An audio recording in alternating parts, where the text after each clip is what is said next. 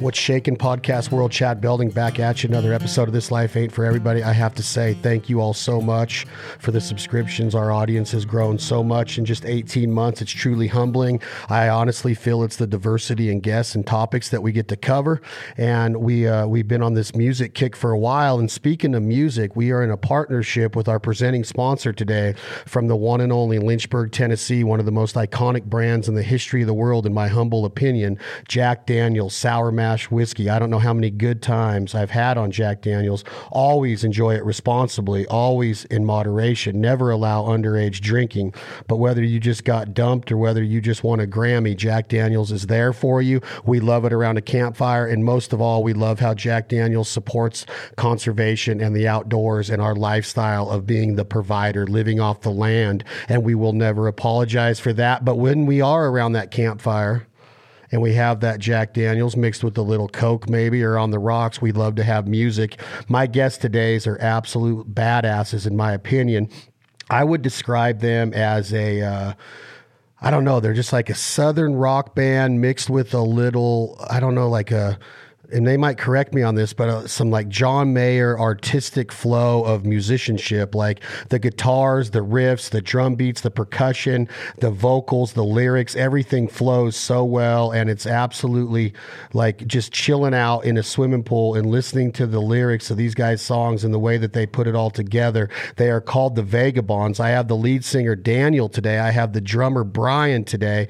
And I'm telling you guys, I appreciate you being here. And my main goal today for our audience is to let them know that there is still really, really strong rock, country, blues, Southern rock, badass music out there, and the Vagabonds are kicking some ass with it. Congratulations, and thank you for being here.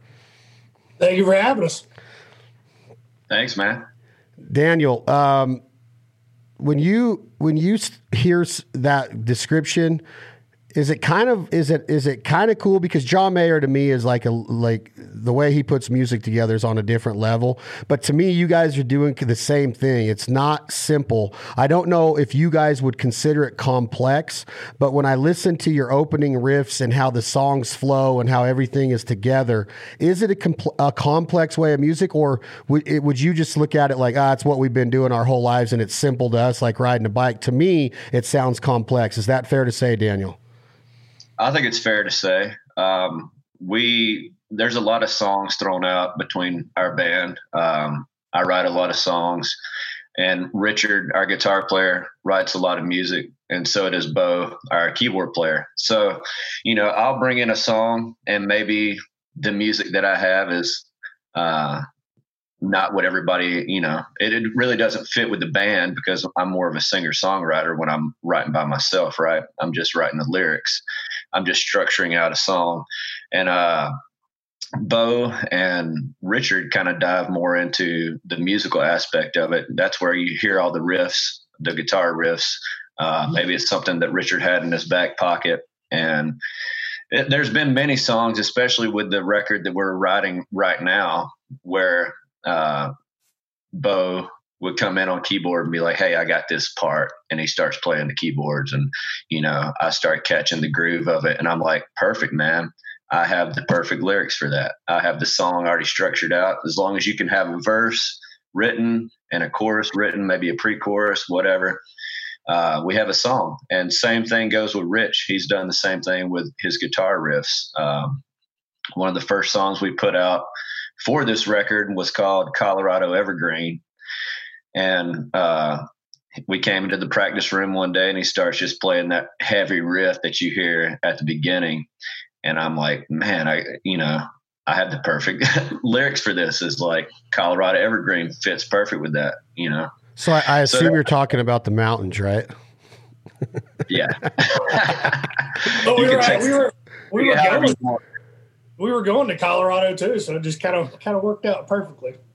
Yeah. There's a couple of different formulas we use. It all varies from song to song, because like I said, there's been songs that I've brought in and everybody digs the music and the lyrics right off the bat, and everybody just kind of falls into a groove. There's also been songs that I've presented to the band and it's like, we're not really feeling that right now. So I'll just keep it in my back pocket because I like the lyrics. And then eventually the music's going to come, and I'll just throw the lyrics on top of the right music. So let me see if I can get this to go at all right now.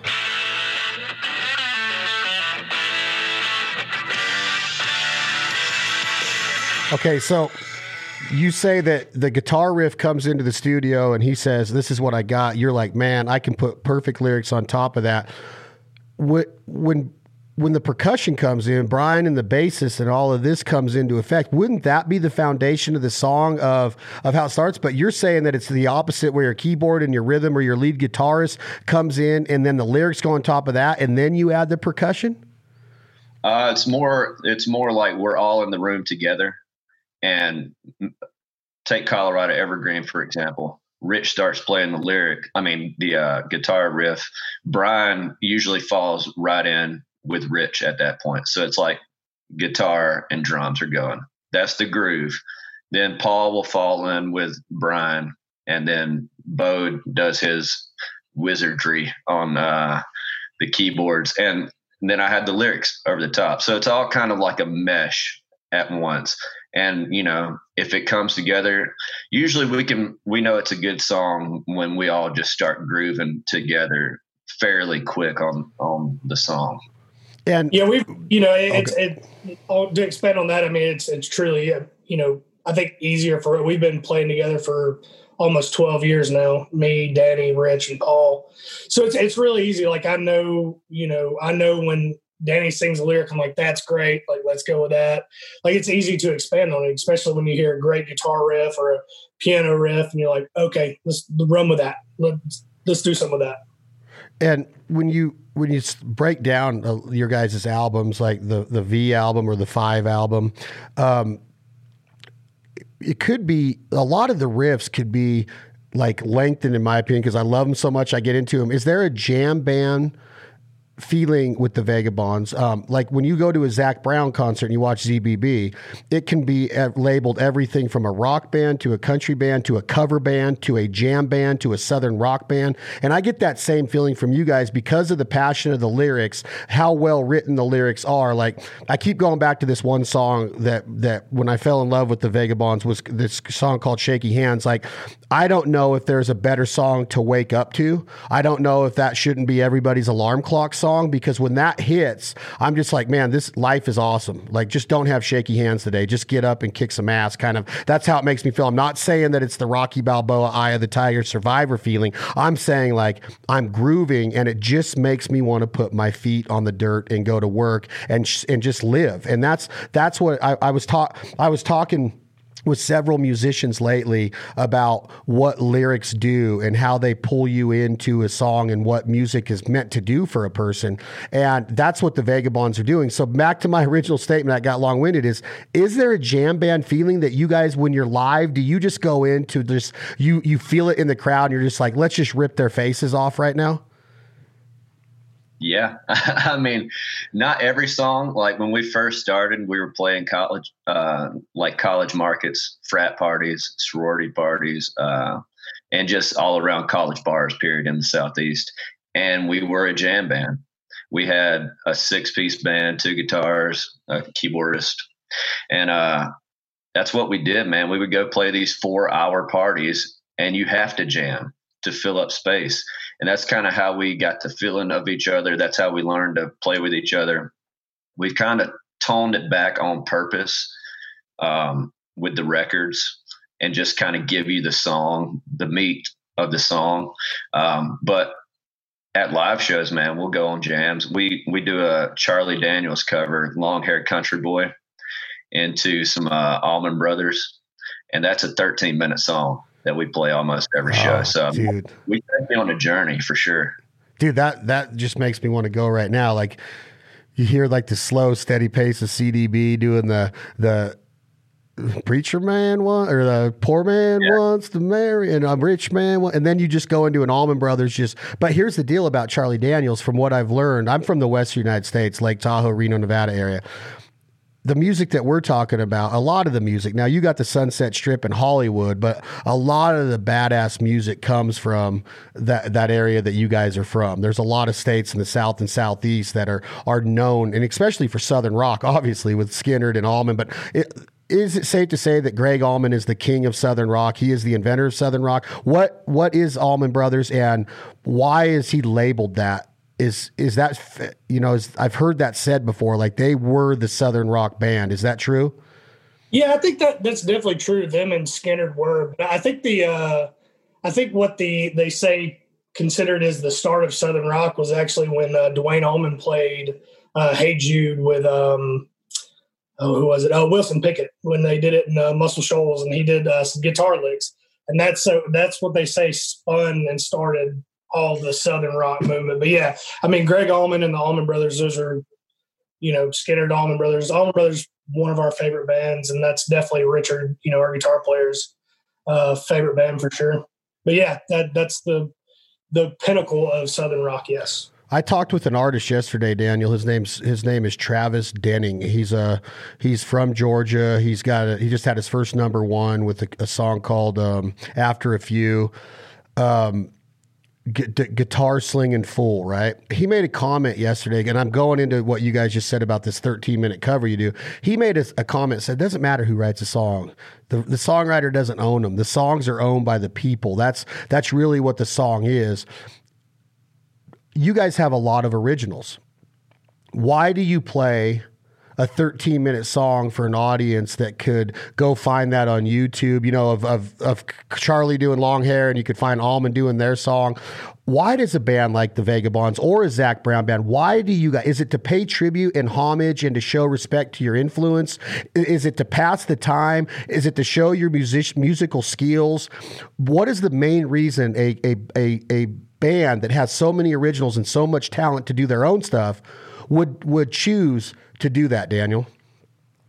I think it's the familiarity of the song. First off, when you go to a show, we're a lot like Zac Brown band. We have great musicianship. Like you said, I don't know. If you go and listen to our version of Long Haired Country Boy, we recorded it and put it out in 2017. It's way, way different. We took it and did our own spin on it. And then we go into Midnight Rider by the Allman Brothers out of that jam. So it's like, we want to show you, hey, this is a song that that you love, that everybody loves, a great Southern rock. Both of those songs are like Southern rock staples, but we do them our own way. It's the Vagabonds doing Charlie Daniels. And it's a tribute to Charlie. It's a tribute to the Allman Brothers. But it's also us saying, hey, this is how we hear it. We hope you like it. And have you ever had the chance to meet Charlie? I assume you have, or anybody in the Allman band. What was it like being around Charlie Daniels? What did you feel when you heard that he passed a couple weeks ago? What kind of person was he to the Vagabonds? Man, we got to actually open up for Charlie back in 2010, was it, Danny? 2011? Well, Charlie, I think it was 2012. We opened up for Gregg Allman in 2011. Yeah, and we got to open up for Charlie in Alexander City, Alabama, at the Lake Martin Amphitheater, and it was a cool experience to me. We shot a DVD there, and my stepdad actually took me to see him when I was 13, and I told him then, I was like, hey, one day I'm going to open up for him, and you're going to be there. And we got to do it, and it was just. After the show, Bruce Brown, the guitar player, came up and he said, hey, Charlie wants to meet you guys. And we're like, wow, Charlie who? And he's like, Charlie. And we're like, oh my gosh. And I had my fiddle, and we got to go on the bus and meet him. And he was hands down just one of the nicest men that you've ever met. And he was like, man, I thought Southern rock was dead until we heard you boys. I was like, that's pretty cool.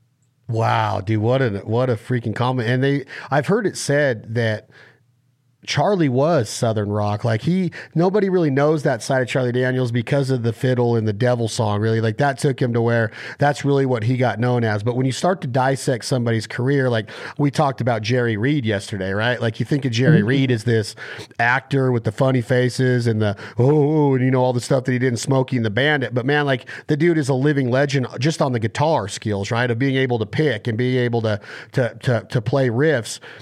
Charlie Daniels was like a leader in the Southern rock movement, was he not? Yes. Yeah, he definitely was. He would be on Mount Rushmore of Southern rock. Why isn't that known? Is that known in American musical history? I'm not saying I'm a know-it-all, but I mean, I've been listening to Charlie Daniels at least since 1982. At least since 82. I think the first time I started listening to him was it the Urban Cowboy movie? Was it Urban Cowboy that he got up and they did that song on the movie? That might have been how I discovered Charlie Daniels, when they were in Gillies jamming. And why doesn't anybody really know that, Daniel, that he should be on the Mount Rushmore of Southern rock? I think people do know it. If you enjoy Southern rock, and I think you have to dive deep. I see your Whiskey Myers hat. It's like, it's us and Whiskey Myers and bands like us, Blackberry Smoke, and people love Southern rock still. I mean, before all this craziness hit with COVID, we were all selling out shows every time that we played. So, I mean, there's a huge fan base out there for Southern rock.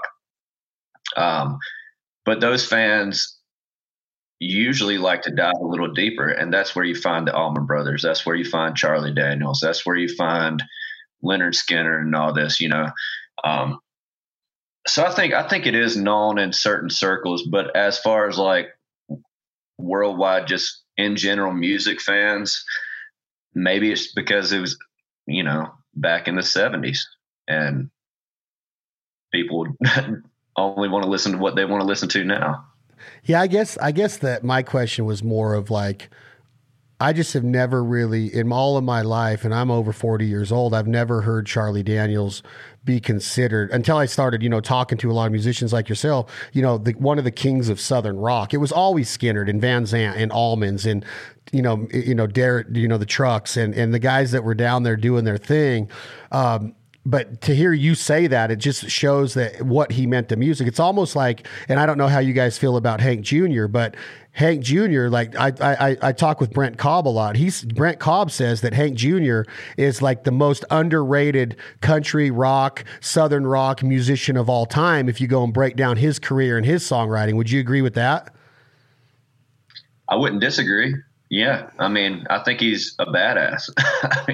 You ever seen him? He's still got that attitude. Oh yeah. Always has had it. Yeah. So yeah, I wouldn't necessarily disagree with that. I would be more of a Charlie Daniels fan than I am a Hank Jr. fan, but to each his own. I mean, there's tons of killer Southern rock out there, and that mixes in with country too. Southern rock and country, to me, well, maybe not now what's considered country, because you got a lot of pop country and all that. But like when they first formed, I felt like Southern rock and country kind of went side by side there for a long time, where a Southern rock band like Leonard Skinner could put out a country song and it'd be totally fine. People wouldn't bat an eye. Same thing with Charlie Daniels.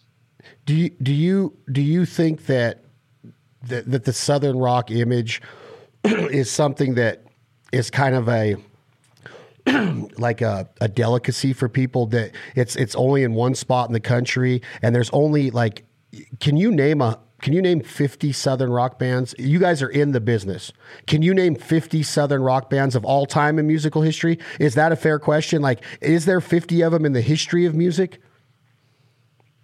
I think Richard probably could, but no, I mean, I definitely couldn't. No, I think the image of Southern rock now, that people see and stuff like that, they just think rednecks and like, but I mean, if you're drinking with your buddies around a fire and a Southern rock song comes on, you're going to know every word. But it definitely, I think it's gotten kind of people just think it's just redneck now and stuff like that. And we don't see it because we live it. That's what we grew up on. So, hey, rednecks know how to have fun, baby. Yeah. Are you a redneck, Daniel? I was born and raised in South Alabama. I don't think I have a choice. Do you like the outdoors? Yeah, I like the outdoors. I don't get out as much as I used to when I was younger because we live in a city now, and I'm 7 hours away from home. But yeah, I love the outdoors.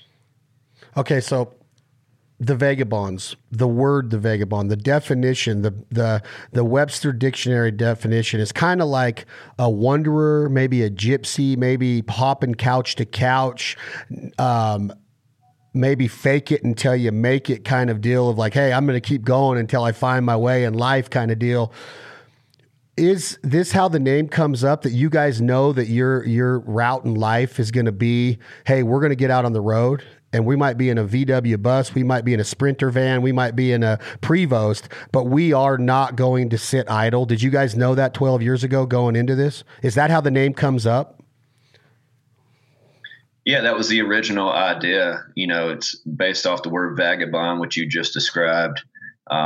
We just made the little change and put an E in there to be unique. And that has always been our MO, is playing live shows and being on the road. Up until March of this year, we were doing 150 shows a year for 10, 11 years. So it's like, that's what we've always done. And God willing, hopefully soon that'll come back. So has the road left its mark? I want to talk about the road and having this ideology of a wanderer, a traveler, a guy that can't sit still. Like Leith Lofton says in a song, he says, my favorite town to be in is the next one. He knows he's gone. He's already looking forward to the next welcome city sign. Does it ever get lonely, Daniel? Did it ever wear on you? Did it ever mess with your mind? Do some of your lyrics come from loneliness or desperation of trying to find somebody to be by you? Because do you ever get that feeling of, look at all these people and their hands in the air and singing to my songs, and then all of a sudden it's just back to the hotel room and you're just Daniel again? Does that ever sit in with you guys? And does that ever, because in my life that has happened to me, and I'm just a duck hunter. I don't get to stand up in front of 5,000 people at a time and see them sing my songs back to me, my lyrics. Did you ever go through that? And does the road still take its toll on you at all? Totally. All the time, man. I mean, that never goes away. I've been married since 2016. So before that, being a single guy, it was fine. It wasn't as bad because,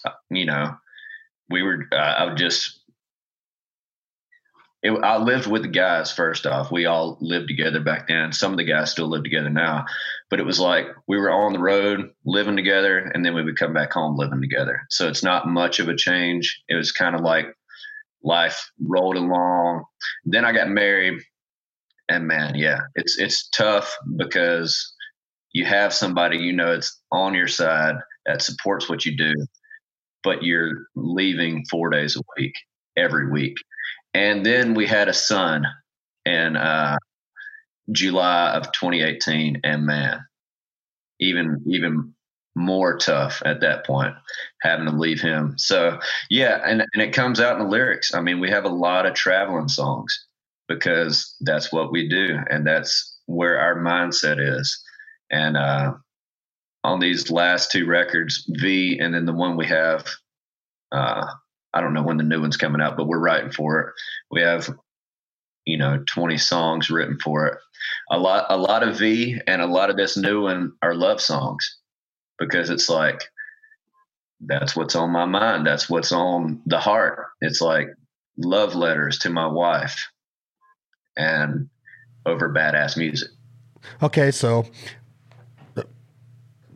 Brian, when Clint Black started doing what Daniel just described with his gorgeous blonde wife, he went from Killing Time and No News to some of the baddest ass country songs is some sappy shit. It's happened to many artists when they fall in love, it transitions from who they were as this individual to now they can't get their mind, like Daniel's describing, off of this girl or this other, if it's a female artist, of a man that's back home supporting them, helping them raise a family. So they start to write what's on the heart. Like, again, a quote from Daniel. Does it ever irritate you, Brian, of like, holy shit, how many love songs can we hear? Is the transition natural, or do you and the other band go, dude, we need to sit down and have an intervention with Daniel because all of his lyrics are going towards this one theme? Has it been an easy transition to go from shaky hands to I love you ballads all the time, Brian? Well, I wouldn't say they're I love you ballads. I think the way Daniel writes, which is, Danny's one of my favorite songwriters. I mean, the way he describes a story in the songs are incredible. And it's not like, if you listen to our songs, it's not like, oh, he's talking about his wife. It's kind of like a make your own interpretation. So, I mean, I don't think his writing has really changed so much. I think it's just evolved. And I think that's great because, we're getting older, I mean, that happens when you've played together for so long. But no, I don't think you're going to be able to listen to one of our songs and be like, yeah, he's talking about his wife, or that's really a love song. I think, that's the great thing about it. You really can interpret it the way that you think. Now in the studio, I'll be like, hey, sing it like this. And he'll be like, just shut up. Daniel, what is the feeling? Oh, go ahead. Sorry, bro. But we did just, and with the new stuff we're putting out, it's like, we wrote this one called Juke and Jive, where it's like, I'm going out partying. It's like, I get in that mindset of, I'm going to put myself back in my 21-year-old mindset where I'm going out looking for a woman. I'm going out partying. So I can still tap into that. I don't necessarily, it's not like my wife is like, well, who are you writing about? Well, she's not like that. So if I was to write any kind of song where it's like, we're writing breakup songs, we're writing heartbreak songs too. So it's not all based around that. But my mindset when I sit down to write a love song, and my interpretation of a love song, it is kind of a love letter to my wife. But a lot of our love songs they're not ballads. They're funky grooving songs. And that's where it comes in, where Richard or Bo will have the music lined up, where they come in, they're like, here, check this out. I got this badass guitar riff, or I got this cool piano riff. And I'm like, all right, well, that's cool. I got a love song. And we'll just mix the two. And that's where our style comes from. Just mixing all different influences and mindsets. One of the mindsets of music there was a movie called Dirt that came out on Netflix 2 years ago or something, on Motley Crue, Sunset Strip movie.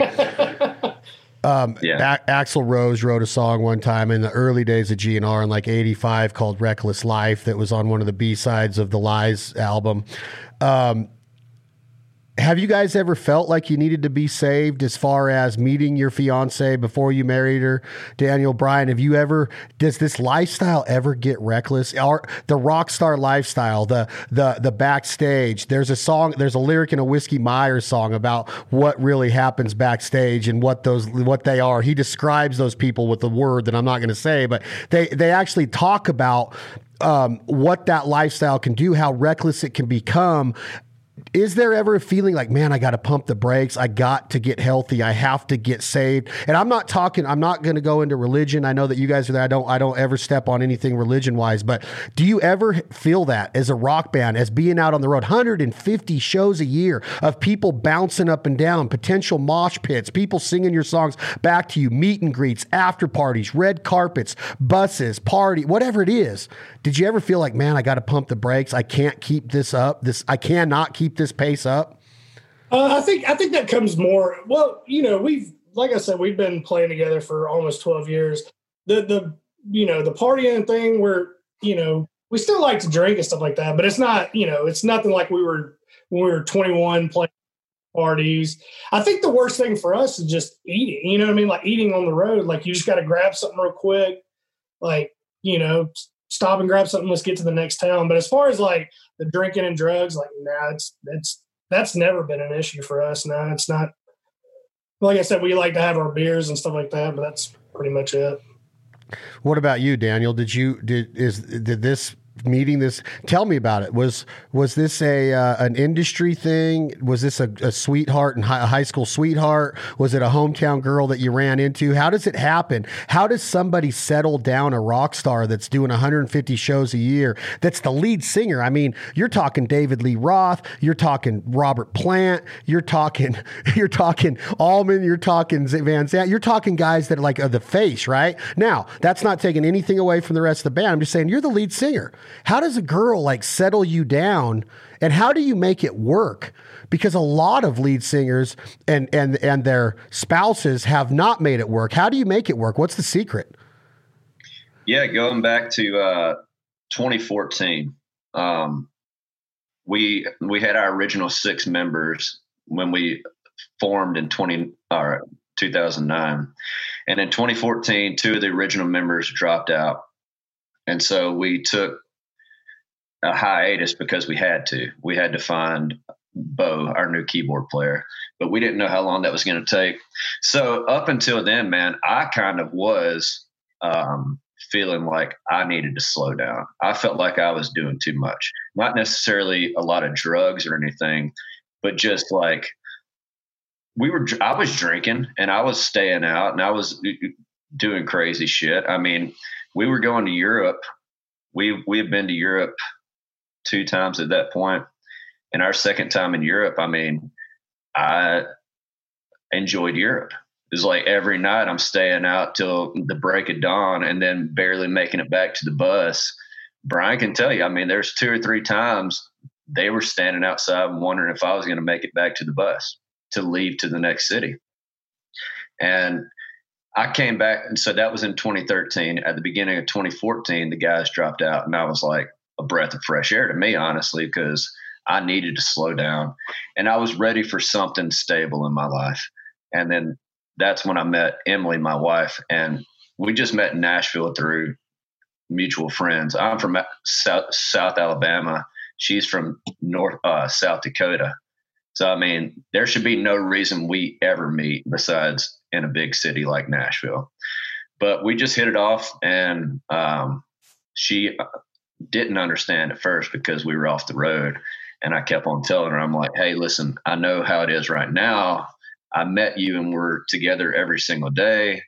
But this is going to change. Like, she's like, oh, okay. And so about 3 months into us dating, we went on a tour for 2 weeks, and she's like, oh, you're for real? I'm like, yeah, this is not anything. It's only 2 weeks.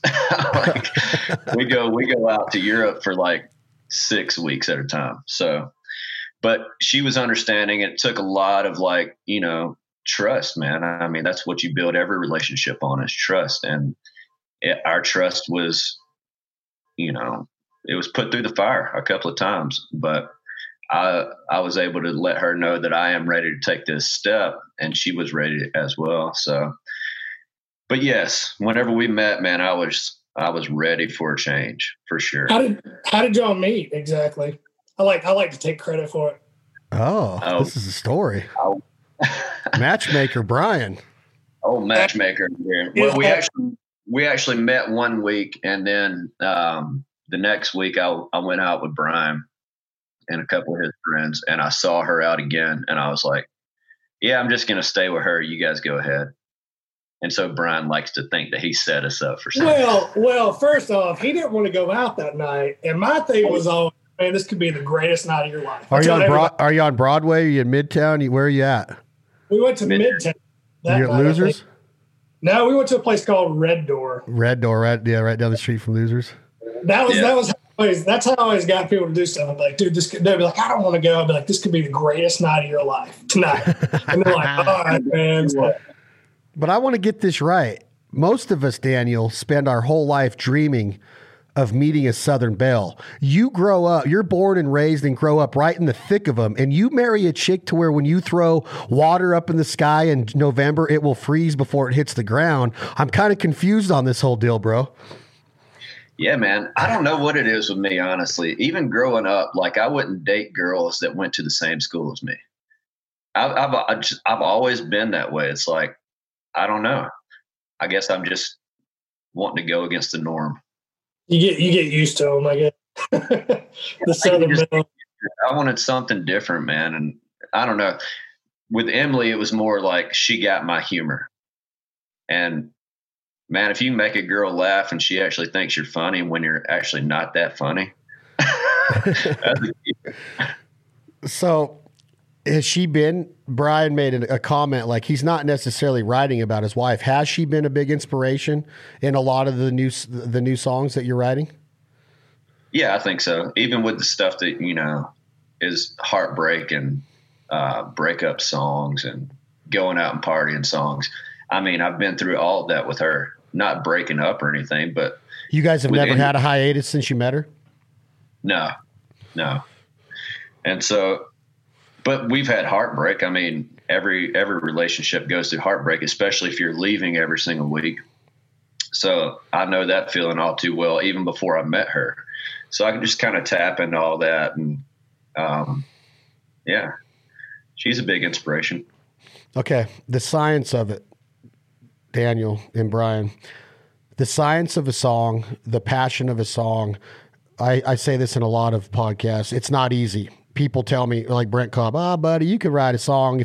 Everybody can write a song. I'm like, okay, fine. That's your theory. But not everybody can write what Brent Cobb does. Like, I think he's truly special to music. I say that to everybody. Adam Hood, Leith Lawton, these guys, they can write, your lyrics. They're just different wordsmithing. John Prine, like he said stuff that you're just like, wow, man, you just literally like painted a picture that's my life. It's not easy. What is the science behind it? How does it start? Do you walk in and see your wife cooking pancakes and the look on your son's eyes and that sparks something of like, man, I'm going to go write that down, and you get your iPhone out and you put an idea in it. You might revisit it later. How does it happen? Yeah, my iPhone has so many just thoughts in it. Like anytime somebody says something, I'll go in my phone, I'll write it down. Anytime I have a thought on the road or at home or whatever, I'll write it down, and not necessarily sit down and try to write a song. Just throw these ideas in the bucket, because I try to sit down and write 2 or 3 songs a week just to do it, just to keep writing, and just to write a bunch of bad songs to get to a good one. And so when I'm sitting down writing a song and I'm stuck, I'll just go to this bank of different ideas and different one-liners and draw from it. And man, writing good songs is easy and hard at the same time. Sometimes they just come out in 10 minutes. Sometimes you have to work at it for 2 months, 3 months. I keep going back to this song, Juke and Jive, but it's a great example here. Brian can attest to this. I was playing the guitar lick on this song for probably 2 years. And I'm like, man, I just want to write something to this. I want to write something to this. And then I came across Juke and Jive, just the phrase Juke and Jive. And I'm like, I like that, man. I'm going to sit down. This song wrote itself once I put the lyrics to the music in probably 10 minutes after messing around with the guitar riff for 2 years. So sometimes it's just like, do as much as you can, build up a large bank of guitar riffs and lyrics and one-liners. And when they're ready to present themselves, just be ready to write it down. So have you found any inspiration in the last 45 minutes of figuring out how to use Zoom, meeting a guy from Lake Tahoe, talking about inspiration? how people are communicating today. Like, what is a friendship today? What is a relationship? Could we become fast friends when we see each other in Nashville, and maybe when the COVID's over and maybe we give a man hug and say, "What's up, bro?" We feel like we've known each other because of a face-to-face. Do you get inspiration that easy? Could I say, "Hey, I want you to go write a song about today's podcast," like a school assignment, and you could do it, or it can't happen that way to where you can just get kind of contracted out or put on the spot like I'm asking you to do right now? No, I could do it. I could do it now because, like I say, in 2014, when all that stuff went down, man, I looked at myself in the mirror and I'm like, all right, it's time to for real get serious or quit. Like, it's time to work on the craft. And so I committed myself to, excuse me, writing every day. And so at this point, that's 6 years of trying to write something every day. So if you were to ask me to go write about whatever, about ducks, about duck hunting, I could probably go write you a song. It might not be the best song in the world, but I could go write some verses and choruses for you. Without being tacky and like, the ducks are over the day. Like if I wanted a real passionate, like clever, witty song, you could go do it. Yeah. Okay. You're commissioned. You're commissioned. All right.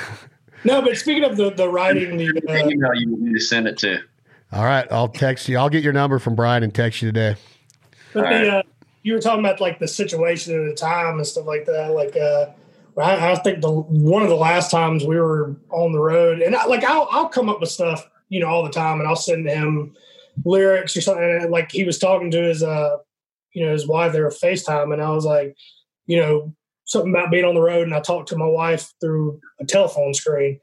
He was like, I like that. I think that, I think the situation we're in, I think you're going to hear a lot of sad music coming out of this. And that's why I think we're trying to like write like upbeat and, kind of happier songs, because a lot of people, I think you're going to hear a lot of like sad songs come out of this time right now. But as far as, I think there's going to be inspiration from this stuff, but hopefully it's not all going to be sad, Brian, when I was a kid, I would watch Friday night videos, and then MTV, I was alive when MTV exploded. I don't know how old you guys are, but I'm 45. So I'm not afraid to say that because I feel I've grown up in an awesome time. I got to see what really rock and roll videos were. I remember sitting up and waiting for Friday night videos to come on before we had, MTV on cable.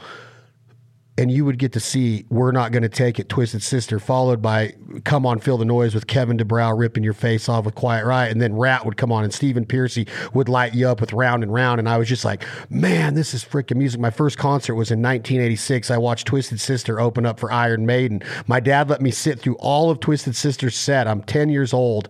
And Dee Snider didn't cuss a lot on his records, like on the Stay Hungry album stuff. He gets every other word's the F word live, and I'm like, what the heck? So my dad's like, all right, this is touching. And then Bruce Dickerson comes out, and Eddie, and the 666 and the number of the B songs playing, and my dad's like, we're out of here. So he yanks me out of the concert. But I'm going somewhere with this, Brian, is that, man, I was always like AJ Pirro, just beating the skins for Twisted Sister and Bonham and Alex Van Halen and Matt Sorum of Guns N' Roses. And, there's the guy's name is escaping me right now, but Dave Matthews, going back to him and his drummer, Carter. Yeah. Like drumming has always been my game. Like if I was going to be a rock star or in a cover band, I want to be the drummer.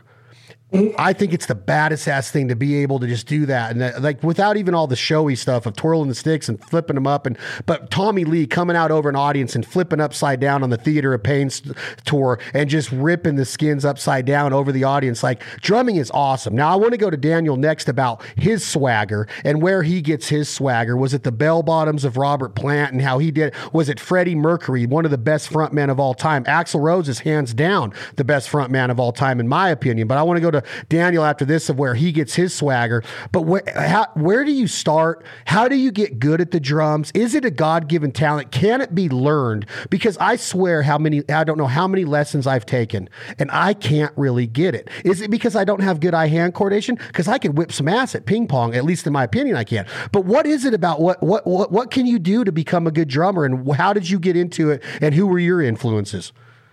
Actually, my brother, so my dad was a drummer for about 30 something years. And then my brother kind of learned from him. And no, it's not something you got to practice at it.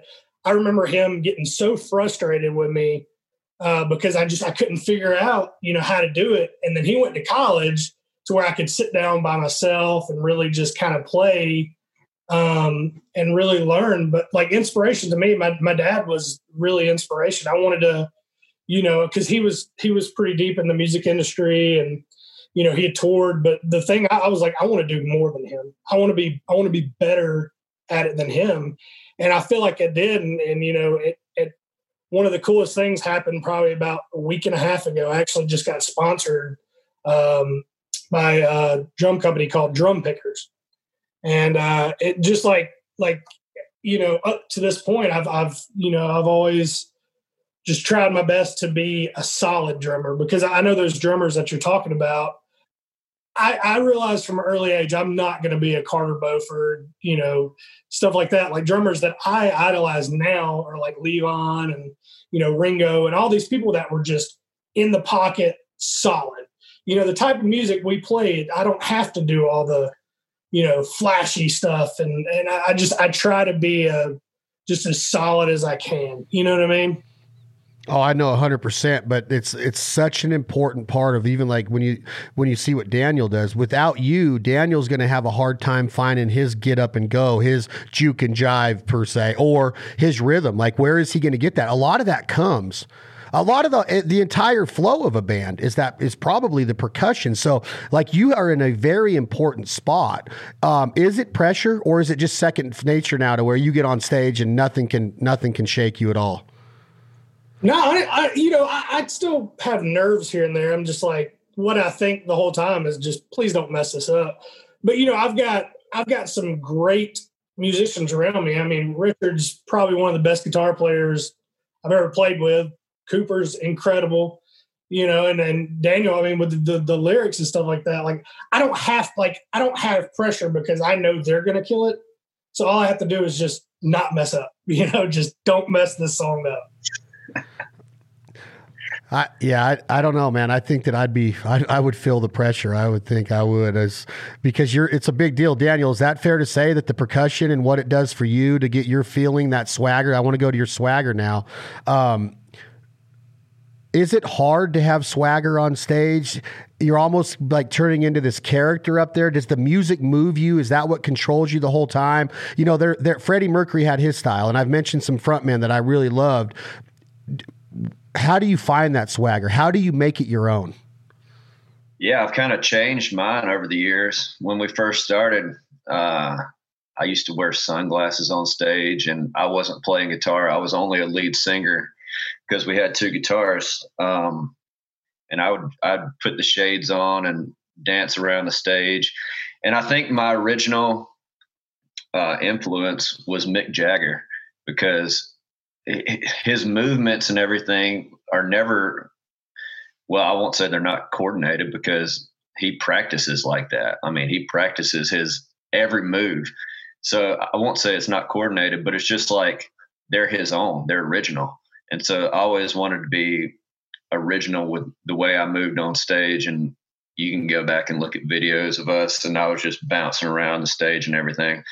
And then once I started playing guitar, obviously I didn't want to do that. I kind of just wanted to evolve into something else. And now it's more like, yeah, you do feed off of the rest of the band. I feed off Brian a lot, the drums, the beat, even with the way that I sing. It's very cadence oriented. And that's a lot of back and forth with Brian. But now, as far as performance, I try to use the guitar as a prop to make it more show. I've always been a big, I want to watch people who entertain me, not people that just stand there and play their instrument. That's fine if you want to do that. I don't care if you're good, but I always like the entertainment factor of going to see somebody live. So I always try to bring that to the stage whenever we play, and move around and just interact with the crowd, talk back to the crowd, smile at the crowd. A smile goes a long way. And just use the guitar, man. Bruce Springsteen said whenever he first started playing guitar, the first day he went out in the backyard and he couldn't play a lick. He was a young kid and he just went out in his backyard, gathered all the neighborhood kids together and just started banging on the guitar and, and just singing. He wasn't playing anything. He was just banging on it. But then he would do that pose with the guitar and he goes, man, that's the shit. They went wild. And I mean, it's kind of true. It's like, if you can use the guitar to your advantage and kind of give them a show, that's where I am, as well as trying to play the right chords and be in time. But for the showman aspect of it, yeah, it's Mick Jagger and Robert Plant, because I always wanted to sing like Robert, but that's never going to happen. Do you think Axl Rose is good? Yeah, but I was never into that kind of rock, like the hair metal stuff. Oh, don't even go there, Daniel. Don't ever say that Guns N' Roses is a hair metal band. They are completely different. What would you call them? Like the rock and roll, the 80s rock. Sunset Strip. Now, Danny. They were so far ahead of their time, Daniel. Me and you are going to have a beer in Nashville and talk about this.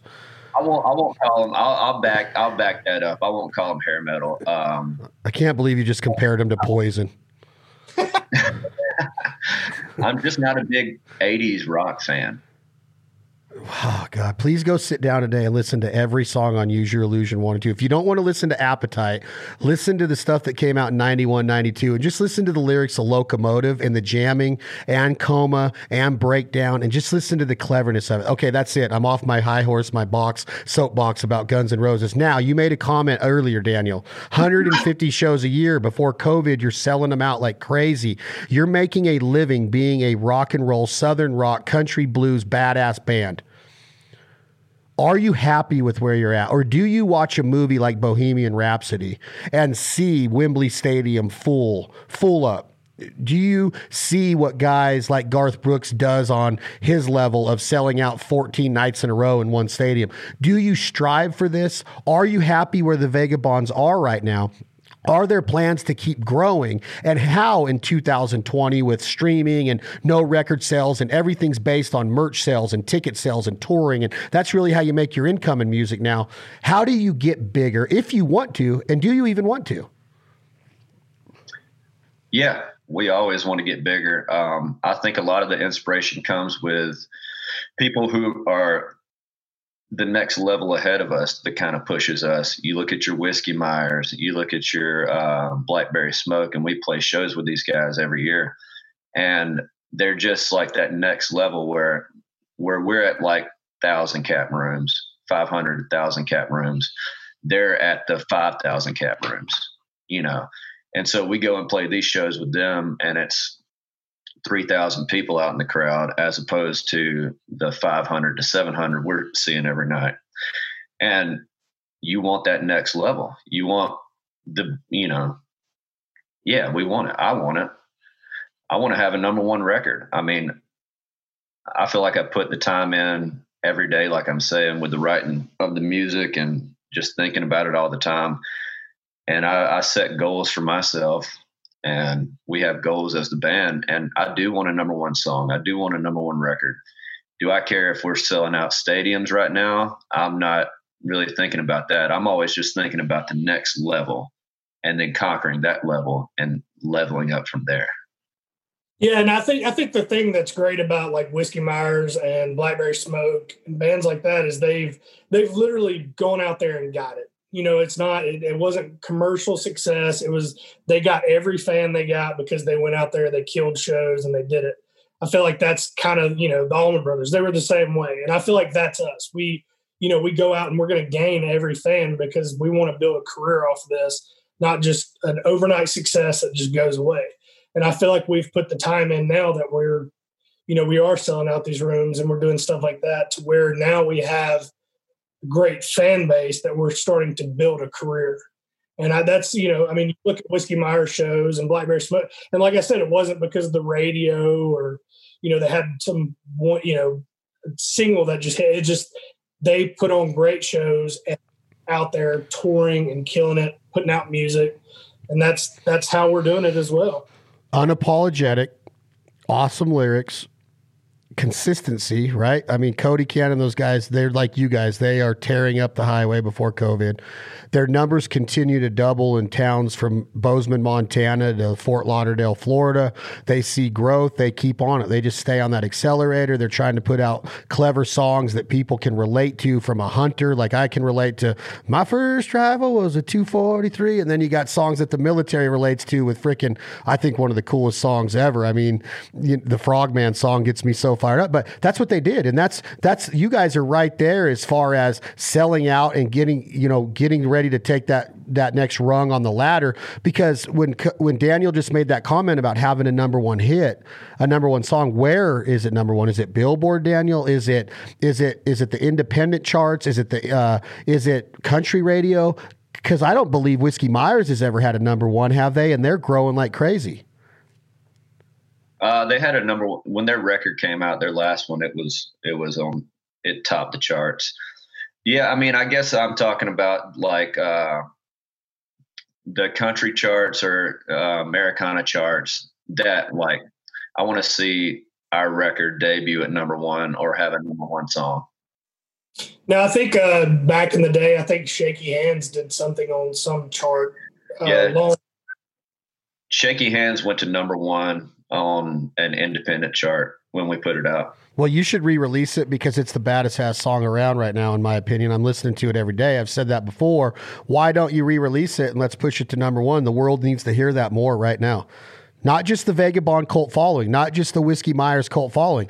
With what our platform is, I see hunters and barbecue chefs now. Man, I'll go to a Traeger event and they'll have their Deemer box or whatever Bluetooth apparatus they choose to use with their phone, and they will be rocking Brent Cobb and Whiskey Myers and Adam Hood. And these we've been trying to push this on our show for like 9 or 10 years now, of going to bands and saying, look, we want to have your music. We're not trying to get every band. We want to work with the ones that we believe in. And I just want to be a part of being able to say, man, the Vagabonds are awesome. Not that, man, I discovered the Vagabonds. You know, those kind of people like, man, I just discovered this band. No, I really didn't. I just was lucky enough to be introduced to you through a mutual friend named Paul McDonald, who is an absolute genius badass, in my opinion. Absolutely tears a crowd out of their seats when he plays.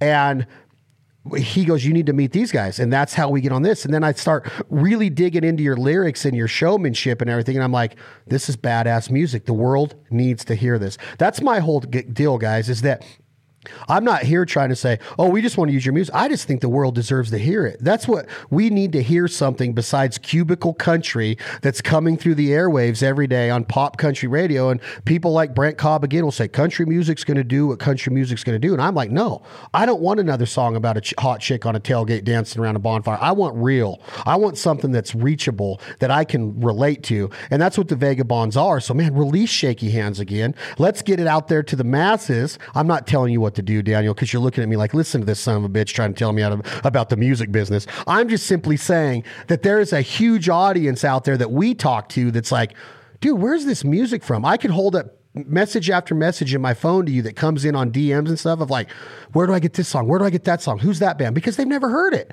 And then they watch our duck hunting show, and we're in Alberta, Canada, and Eddie, the manager of Whiskey's like, dude, the way you use that song. And Cody's like, I love that, because it shows like what this audience loves. And now they're hearing this song wrapped around, and it works. So I'm just saying, like, the world deserves to hear the Vagabonds music, to go from 3 to 5, 700 room seat rooms to the bigger 4,000 or 5,000 seat theaters and stuff. I'm here to help if there's any way that I can. Absolutely. Yeah. We actually teamed up with a little YouTube channel, not a little YouTube channel, but they're called Mountain State Overland. And so they take their overland trucks out on tours, and they take people out, and they do these awesome videos. And they've been using our music for the past 3 years. And we've got so many fans from that, because the music does flow so well with these outdoor shows. So yeah, I think that's a great idea to pair with different hunting shows and outdoors. Because our music is kind of laid back, and then we also have our rockers. So you need to get that stuff on Yellowstone, man. You need to call Kevin Costner and say, look, bro. I know. Do you know anybody else?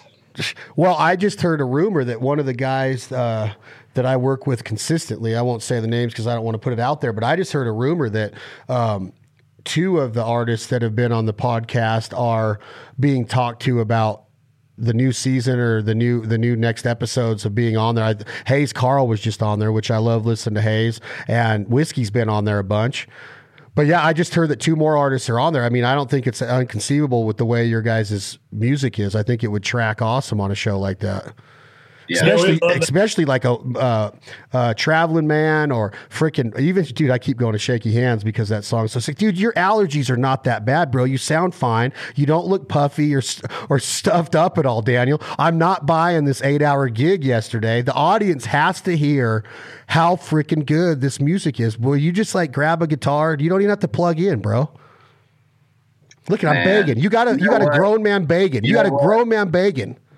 I like you. I like you. I'll do it. I'll go grab my guitar real quick. Give me a second. You the man. You hear that, Brian? He said he liked me. Yeah. He don't like a lot of people. He don't even like me half time. So no, man. We appreciate you having us on, man. But yeah, it's been great, man. We and getting to play with these guys, man, every night and just recording me. It's been a true blessing. I'm just really thankful, man. These guys are truly my best friends, and we've had a good time. It's been awesome. Yeah, and you just want it to grow so you can keep it going all the way into a lot of these bands stay together for a long freaking time. Charlie Daniels was playing all the way up until he passed. I mean, I just seen him last year, the year before in Dallas at the NRA convention, and he was ripping the fiddle. Man, he's still. I mean, he was even great at guitar. Like I remember when we played with him, he pulled out guitar a lot, but still at his age, man, he was still just rocking. I mean, it's crazy, man. I mean, some of these musicians, Mick Jagger, we saw the Stones in Nashville, and still 70 years old. Just it's crazy. I mean, but also they've been famous since they were like. Who opened that night at Bridgestone, or was it at the football stadium? It was at the football stadium. It was Brad Paisley, and my favorite part of the whole show is he brought out Joe Walsh to do "I Go to Parties." Life's Been Good. Life's Been Good. And Brad, they get done with that song, and he's like, "Thank you to Joe Walsh," and they go to the mud on the tires, and Joe Walsh the whole time is just solo, and he was like, I think he was supposed to leave, but the whole time he's just solo over mud on the tires, which was just fantastic. Yeah, 2 years ago, I saw Zach Brown open for the Eagles in San Francisco at the baseball park. Yeah. And Joe Walsh Vince Gill was replacing Glenn Fry, and he's amazing. But then, but Joe Walsh, man, he did that song right there. And he's just, I don't know if he can even speak, but when he sings, it's okay. But I don't know if he can really talk too clear anymore. He's like, man, you can't but when he sings, it's like, for him. So talented, man. So talented. Yeah. Did Whiskey open a show for them on that tour? On the Stones? I think they did, yeah. Yeah, they did. Because they were telling us about it when we played with them last time, about how it was crazy, just, it's like it's Mick Jagger and, all these, but yeah, they said it was just a fantastic time. And I think that did Whiskey open a show for GNR too on a couple years ago? I know Sturgill did one night, but I don't know if Whiskey did. I thought they may have. What guitar do you have, Daniel?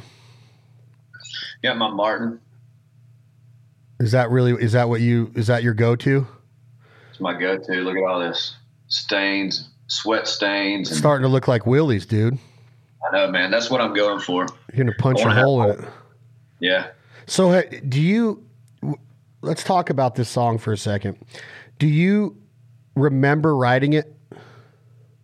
Shaky Hands. Yeah. We were still in Auburn. So we all met at Auburn University when we were in school. I was graduated. I think I was the only one graduated at the time. But and the guys, Brian, did you still live at the house then? Yeah, I was living at the house. So there's Brian and Alex, our other guitar player, were living together, and I was just over at their house almost every day when we first started. And we were writing music, me and Alex. And he came up with this this riff, which is the riff of Shaky Hands. And then, so we were writing on the lyrics and everything. And then Richard was walking home from school one day and heard us playing it.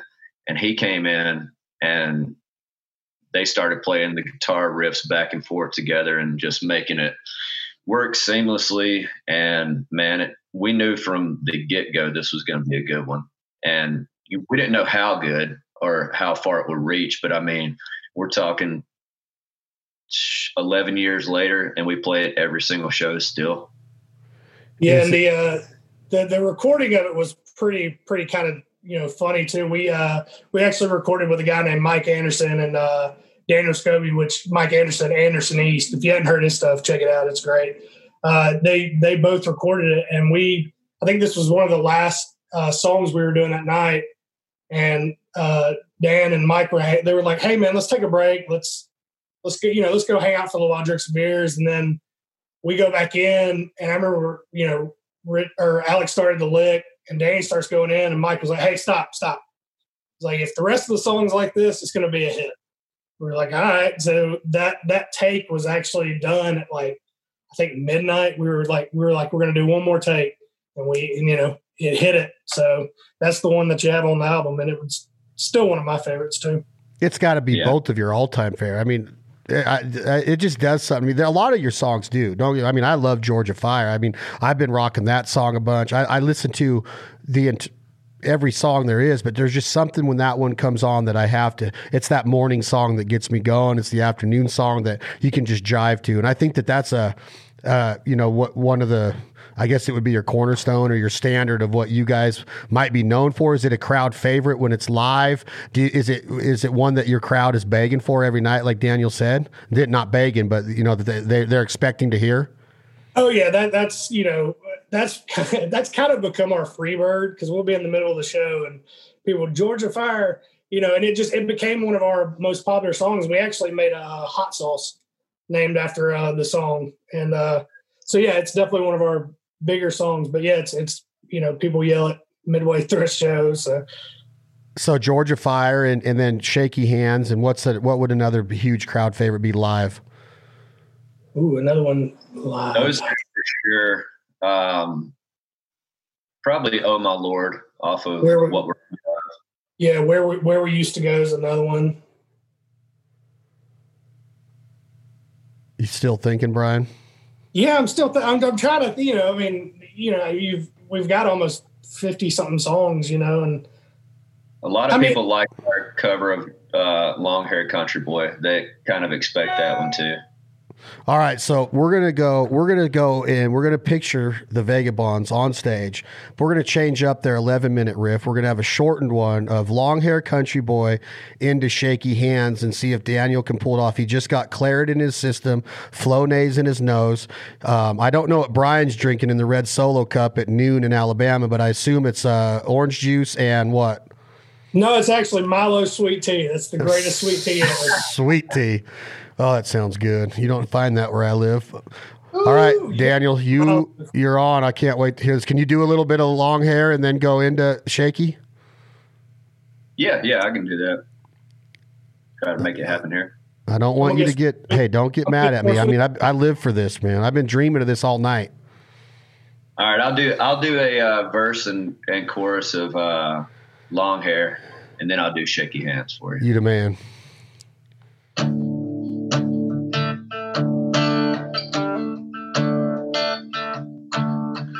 People say I'm no good, crazy as a loon. I get stoned every morning, I get drunk every afternoon. Kinda like my old blue tick hound, I like to lay around in the shade. I ain't got me no money, but I damn sure got it made. And I ain't asking nobody for nothing. I can't get it on my own.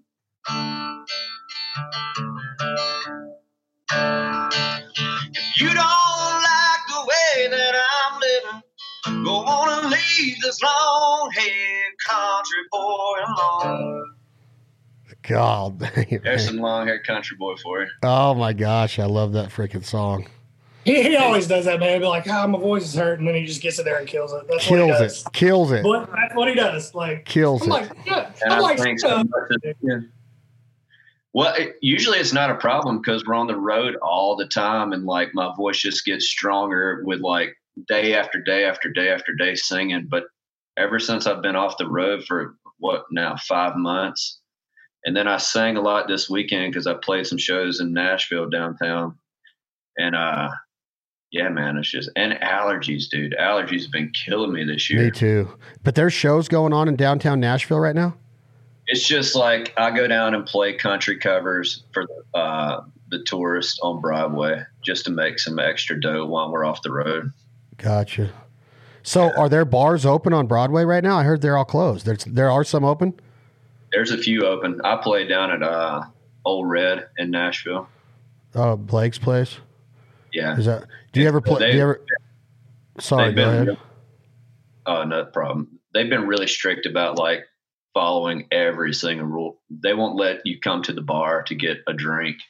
Like the servers and bartenders have to bring you drinks at tables. So me and Brian went over. Brian came and saw me one night when I was playing at Old Red, and then we went out on Broadway back when all the bars first opened up. And Old Red's like very sectioned off. Everybody's distancing away and getting their drinks brought to them, whatever. So we get done, and I'm like, let's just go out to Broadway and see what's going on, see if it's back to normal or what's happening. We walked across the street to Kid Rock's place, and it was like shoulder to shoulder, jam-packed out, nobody wearing a mask. It actually felt nice. It felt like, okay, it's back to normal a little bit. A week later, they got shut down and fines everywhere. Really? Yeah, no, it was I think Sturgill had just done a thing at the Ryman, so that was kind of my joke. I was like, let's go find Sturgill. Like, he might be down here. Yeah, I heard that happen at Whiskey Jam too, down at the I think Ward got shut down or something because they tried to open it back up a little bit too early at Winters, and something happened there too. Yeah. Shaky Hands, one of the baddest ass songs I've heard in a long minute. Is that what they say in the South? It's been a minute. They don't say that out here. Been a minute. Yeah. And that could be like 2 years. You see your buddy, like, it's been a minute. Like out here, people be like, since what? I mean, we've been together all day. What are you talking about? What happened in the last minute? But you know, it's just, I like that. I've always talked about how I love the culture of the South. That's why it blows me away that you married a girl from North Dakota, which is fine. It's just like the Southern culture of the way you talk, the way you cook, the way you eat, the way you socialize, having a cold beer, crawfish broils, the fish fries, everything that goes into that camaraderie down there is like, I want to be a part of it. I want to be the adopted son of the South, which I have coined myself down there, and it pisses some people off. But there's another thing you could write a song about there. There you go, Daniel. You're welcome. There's two. I like that. Might have to write that one down. Adopted son of the South. I mean, a guy from the West United States has been to Rome. I've been to Switzerland. I've been to South America and Argentina and Uruguay. I've been all over Canada, all over the continental United States. And my favorite place to be is the southern part of the United States: Alabama, northern Florida, Georgia, Arkansas, Mississippi, Louisiana, Tennessee. I mean, that's the greatest place on earth, in my opinion, especially for what I do for duck hunting. But I just love the culture down there. So there you go. I want you to get your iPhone out after you sing Shaky Hands, and let's get a little co-write deal on this. Take it number one. We'll make each other a little bit of money. There you go. I like that. All right, I'll play Shaky Hands for you. Oh, I can't wait.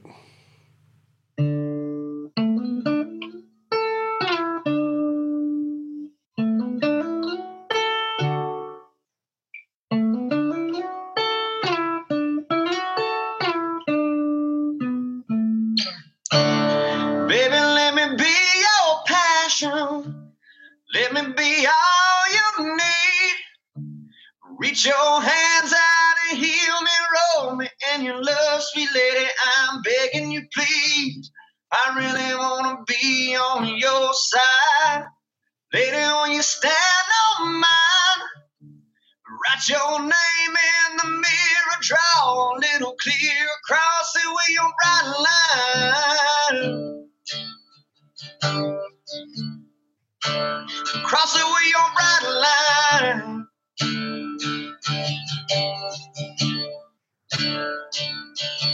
I said, baby, you got something that I think will go good with me.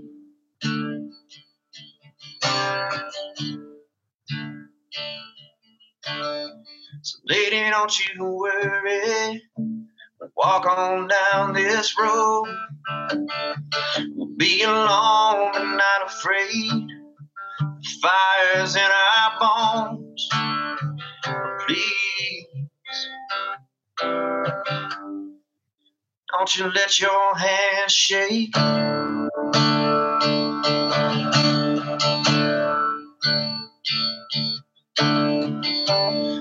can see your skin through the darkness. I can feel your lips on mine. I wanna feel the rhythm of your heartbeat, know just how to start me. So buckle up and take your ride.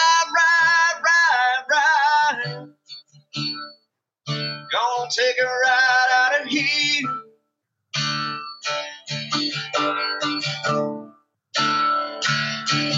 I said, baby, you got something that I think will go good with me.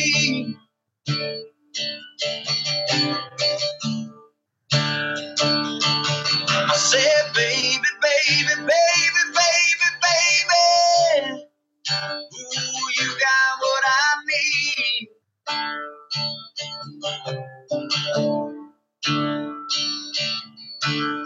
So lady, don't you worry, walk on down this road. Be alone but not afraid. The fire's in our bones. Please, don't you let your hands shake.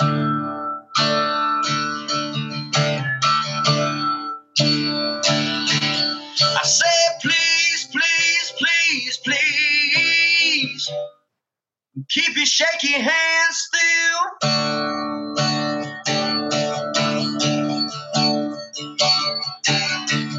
I said, baby, yeah, you got something that I think will go good with me.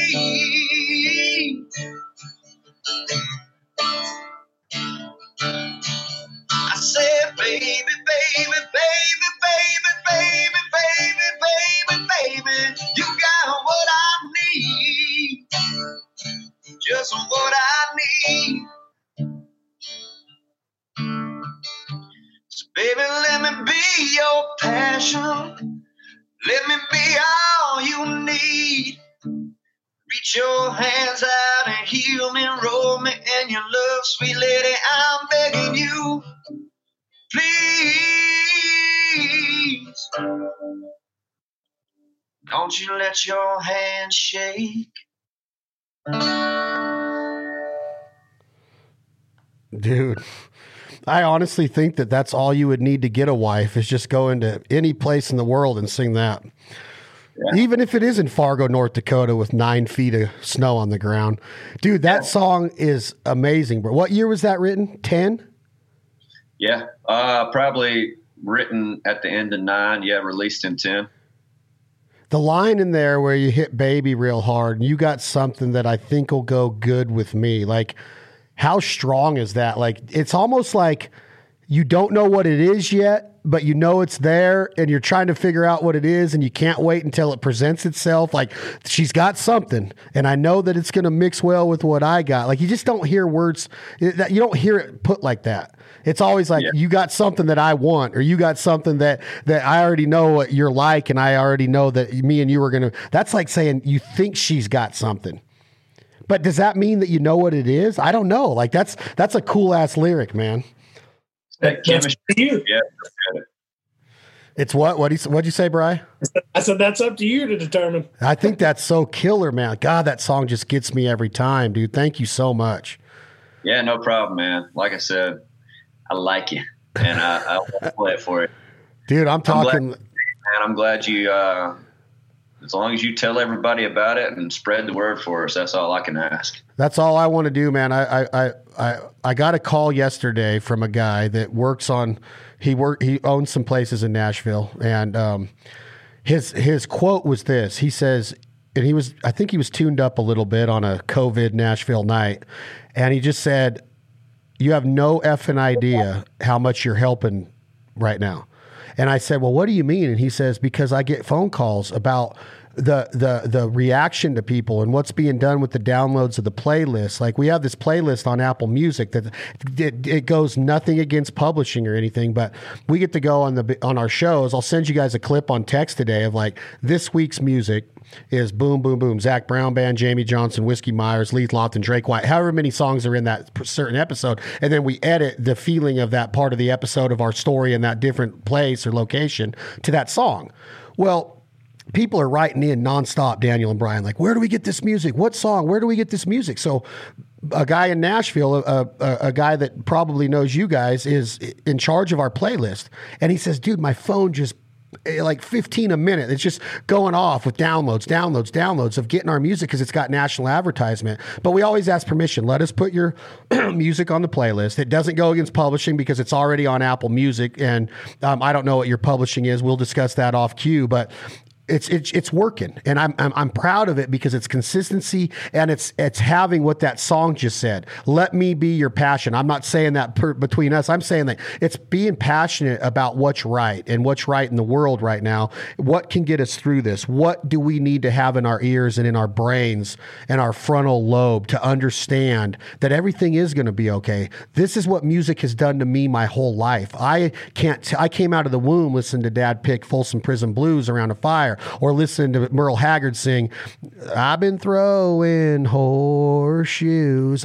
These songs, like, still today bring me to my knees. And that's what I think is so cool about the Vagabonds, is that you guys are making music that consistently brings me to my knees. And 20 years from now, we'll still be doing that, not just to me when I'm in my 60s, but to the next guy that's in his 40s and the kid that's in his 20s at that time. That's what is so powerful about your guys' music. So keep doing it. Keep kicking ass. I want to help spread the word to our audience because I feel they deserve to hear the music. They don't have to, they can choose to, but they deserve to have the opportunity presented to them to, hey, this is what needs to be going into your ears right now. Thank you, man. Yeah, that's the one goal, man. We're just, I personally like the music we play. I think it's good stuff. I want people to hear it. You know, it's my parents and older people. They're like, man, this is the music I grew up on. It's good music. And that's, you know, I want our music to, you know, like you said, I want it to live on. And I appreciate you saying that. It really means a lot. No, I really mean it. That's what it does to me. When Daniel was singing just now, you were even leaning back going, God damn, this is good. This is good. This is just so good. And I when I feel it, I just know it. I feel like I have a good taste in music. I'm not going to sit here and go, you know, I'm a music know-it-all, or you better listen to me. I'm not that guy that's going to say, you got to do this or get the hell out. I'm just saying that when I hear something that's good, when I hear Brent Cobb sing Shine On Rainy Day and it makes me cry, I'm like, that's a song that the whole world should hear. And it's a shame that it's not on the radio 5 times a day, 5 times an hour, like they play songs today. It's a shame that Shaky Hands is not in our radios every single hour on the hour. So people have an idea that, man, this is real music. It's truly real. So I'm proud to be a part of it, man. I'm glad I got to meet you guys. Yeah, same here. I really appreciate all that you've said about the music. Obviously, you have dug into it, and you have an appreciation for not only our music, but also music that I dig as well. I'm a big Brent fan and Whiskey Myers. So I think we're on the same wavelength, man. It was great to meet you, Chad, and just hang out and talk. And I'm glad I was able to play a little bit for you. I'm so glad. I'm glad that Brian set it up to where all 3 of us did this. And I cannot wait for the day to either be able to bring you guys out here and do a private gig for myself or one of our partners, or the day that I get to come on the road and come on a bus hang and get to sit side stage and watch you guys perform your magic. It's inspirational. It's influential. And I hope that bands that are at Berklee School of Music right now in Boston or somewhere, you know, trying to cut their teeth will discover the Vagabonds and figure out that, man, this is like, it's symbolic, dude, because the musicianship, the lyrics, it's badass. And it can happen. It might not happen overnight, but consistency, work ethic, vision, and passion and love for what you do, it's going to happen. And that number 1 will come. The sold out arenas are going to come because the music's real. And I'm happy to have you guys on the show. Thank you both very much. Thanks a lot, man. So I did say that we would talk about publishing off record. Do you own any of it? And can I tell our producers that we can go out of this? We usually use a song that was written by Leith Lofton and Drake White called What You Gonna Do When the Money's All Gone to end our episodes. Can we go out with a Vagabond song that's a studio song that we can use? Yeah, you can use Shaky Hands. We own publishing and everything with that one. Oh, God dang, that just made my day. You guys are awesome. This has been another episode of This Life Ain't For Everybody. Remember, please keep supporting the sponsors and partners that support us. Jack Daniels, thank you very much for everything you do, not just for conservation in the outdoors, but for music, because you guys have rocked music for so many years. And maybe one day we can bring the Vagabonds up to Barbecue Hill in Lynchburg, Tennessee, and have them rock a show for us. That will be our goal. Get Jack Daniels behind the Vagabond music. Thank you guys for all the downloads and subscriptions. We truly appreciate it. Stay safe out there. Make sure you're taking care of your families, your loved ones, your communities. Be a good community ambassador and leader, and make sure that you're doing things behind closed doors that you would do in front of people, except that one thing. Just make sure that you always think somebody's watching you when you're out there right now, because I've been seeing a lot of weird things take place in society, and I don't want it to continue. So let's all start getting along, and let's all start having that one common goal of love and trying to respect each other and understand that not everybody's cut from the same piece of thread and that we're all in this earth for different reasons. That's what I'm trying to do as I mature into my later years in life, my midterm years, my 40s. But that's what this podcast is about, is getting to meet people like Brian and Daniel and understanding that there's so many different walks of life out there and that all of us have a story. So let's figure out how to tell that story in the right way. I appreciate you listening to my story, these guys' stories. Check out the Vagabonds on anywhere you can find music. Download their songs. Get ready for the new album coming out soon. We'll keep you posted on all of our platforms. Tom, Jake, hit the button. This is the Vagabonds. It's called Shaky Hands. You just heard it done acoustically by Daniel, and now this is the studio version. Thank you all very much.